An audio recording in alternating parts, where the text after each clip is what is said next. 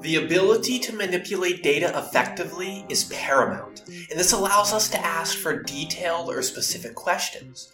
And no matter your goal or job, having the right tools can make all the difference in data analysis. This brings us to the focus of today's episode, your official introduction to Pandas, your data manipulation toolkit. Welcome back, guys, to another episode of PyPod Chronicles. Welcome to PyPod Chronicles, a series that brings our tech blog to life in a whole new way. Covering an array of topics surrounding Python and tech, from programming tips, best practices, and so much more. Let's get immersed in Python with the Nerd Nook on the go. Over the next few articles, I'm going to take you guys on a mini-series through the basics of data analytics with Python, but more specifically Pandas, eventually leading you into data visualization as well as machine learning. Guys, before I dive into today's episode, if you guys are new here and want to get my free handcrafted Python and Get Starter Pack, it's the first link in the description. Check out my description. I've put some tools and resources there for you guys to use. Head on over there and get your free copy of my handcrafted guide that you can use on your Python journey. All right, Pandas, what is it, right? Well, it's really an open source manipulation library that's built on Python. And I know it's become a hot debate this year from Pandas versus Polars, but I'm going to focus more on Pandas because inevitably you're going to come across this in your data analytics journey. And Pandas was born out of the necessity to handle and analyze data effectively. That's why it's become an indispensable tool for anyone working data, right? To get started, head on down to your terminal and run pip install pandas. All right, before you understand Pandas, you need to understand the data structures in Pandas because it primarily revolves around two key data structures. We have a series as well as a data frame. A series represents one-dimensional arrays, and a data frame is two-dimensional arrays. So let's talk about a series first, okay? At the core of Pandas is the series. This is a one-dimensional array, and it can hold any type of data. Imagine a spreadsheet. In a spreadsheet, we have rows and columns. A series is a row or a column. That's a series. That's it. A data frame is more complex. It's a two-dimensional data structure. So imagine a spreadsheet. The whole spreadsheet is your data frame. That's pretty cool. So data frames are the go-to structure for representing real-world data. It could be a CSV file, an Excel spreadsheet, or maybe a SQL table.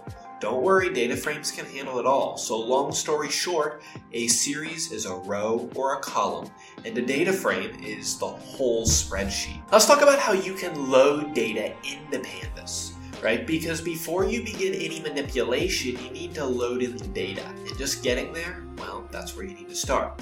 Most of the data I've been working with, I get from a website called Kaggle.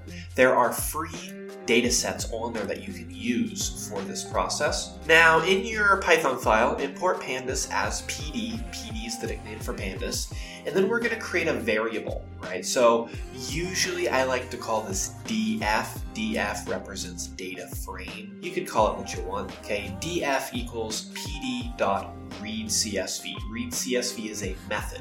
Inside, you put the name of the CSV file that you want to read. You could also use the methods readExcel for Excel sheets or readSQL for any SQL databases. You can use any of these three ways to import data and work with it in Pandas. Now that you have that data loaded, I'm going to refer to my data, the variable, as df. I can use some Pandas methods, and ones that I like to use when I'm just getting started is the Pandas method info, which allows me to see all the columns in my data, as well as the head method.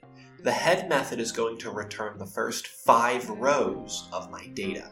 So df.info, df.head, it allows me to inspect what type of data I'm working with. Now imagine that I want to get the position of something in this data. My data is called df, and our data is like a dictionary. If I want to access any value in the data, dictionary key unlocks a value. So df and And the key is going to be df with another key. So if I want to get ages, the key is going to be df ages. That's going to return the whole column of ages. And I could filter that even more. I could say greater than 50. And that means I'm getting all the ages that are greater than 50. Okay, so I've kind of taken you through the initial part, but let's walk through loading your data in those steps. You've installed Pandas. You've loaded a CSV file called df. You've gotten the basic info with the info in the head method.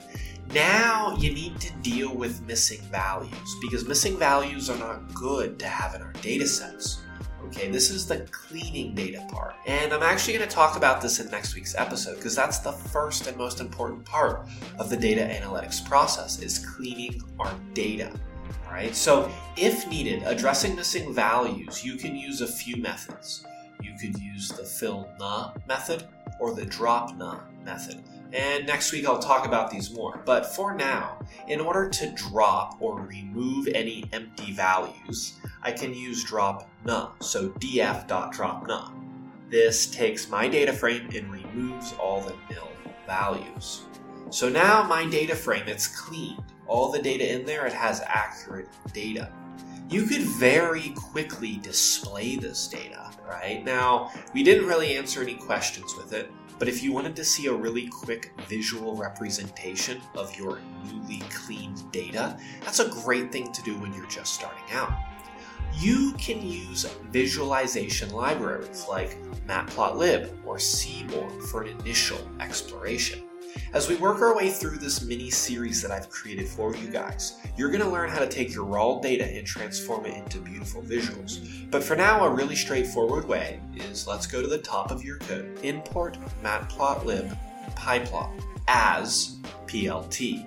PLT is the nickname we are going to refer to a library called Matplotlib. I can take my df, my data frame, select a specific column, and I'm going to apply the hist method from Matplotlib. Hist means histogram. In order to show this histogram chart, all I need to do is say plot.show. And the chart is going to show with all of your data on it. This is a great way to get an initial exploration of your data, right? You can visually see how skewed it is, what data you might be working with. All right, so you can use Matplotlib for that. Optimizing the performance of Pandas operations is crucial for handling complex data filtering tasks effectively. Understanding the impact of various operations on performance, leveraging processing capabilities, and utilizing optimized Panda functions can significantly improve the speed as well as the efficiency of data filtering. Let's wrap up today's episode. Mastering data filtering with Pandas in Python is a valuable skill for any data enthusiast or professional. By understanding the ins and outs of Pandas filtering capabilities and adopting these best practices, you can see the full potential of data analytics with Python, with its intuitive syntax, the versatility, and the robust performance. Pandas continues to be a cornerstone tool for data handling and data filtering in the Python ecosystem. Over the next few episodes, I'm going to take you guys through each step of the process for data analysis, from data cleaning, filtering, grouping, all the way to data visualization. All right, before I leave you guys from today's episode, I'm going to address a few popular questions that I get asked, or in case you missed anything. Pandas is a popular choice for data filtering because it has a comprehensive set of functions and it's built on Python. So if you're coming from Python, it makes it super easy to pick up. If you need to handle any missing values in your data set, you can use the methods isNil, fillNa, and dropNa. These are used specifically for handling missing data, which we'll talk about in next episode. Some common pitfalls to avoid when filtering data: inefficient coding practices, improper memory management, and overlooking performance optimizations. Just be mindful. Users can streamline their data filtering workflows and achieve the results they're looking for. To optimize the performance of data filtering operations, you can leverage parallel processing capabilities, optimize maybe your memory usage, and even utilize vectorized operations. Remember, if you want to get my free handcrafted Python and Get Starter Pack, it's the first link in the description. Head down to the description and check that out and use that in your Python journey. That's all for today's episode.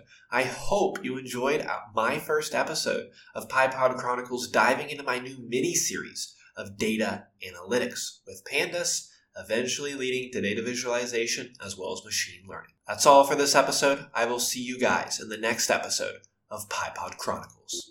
Until then.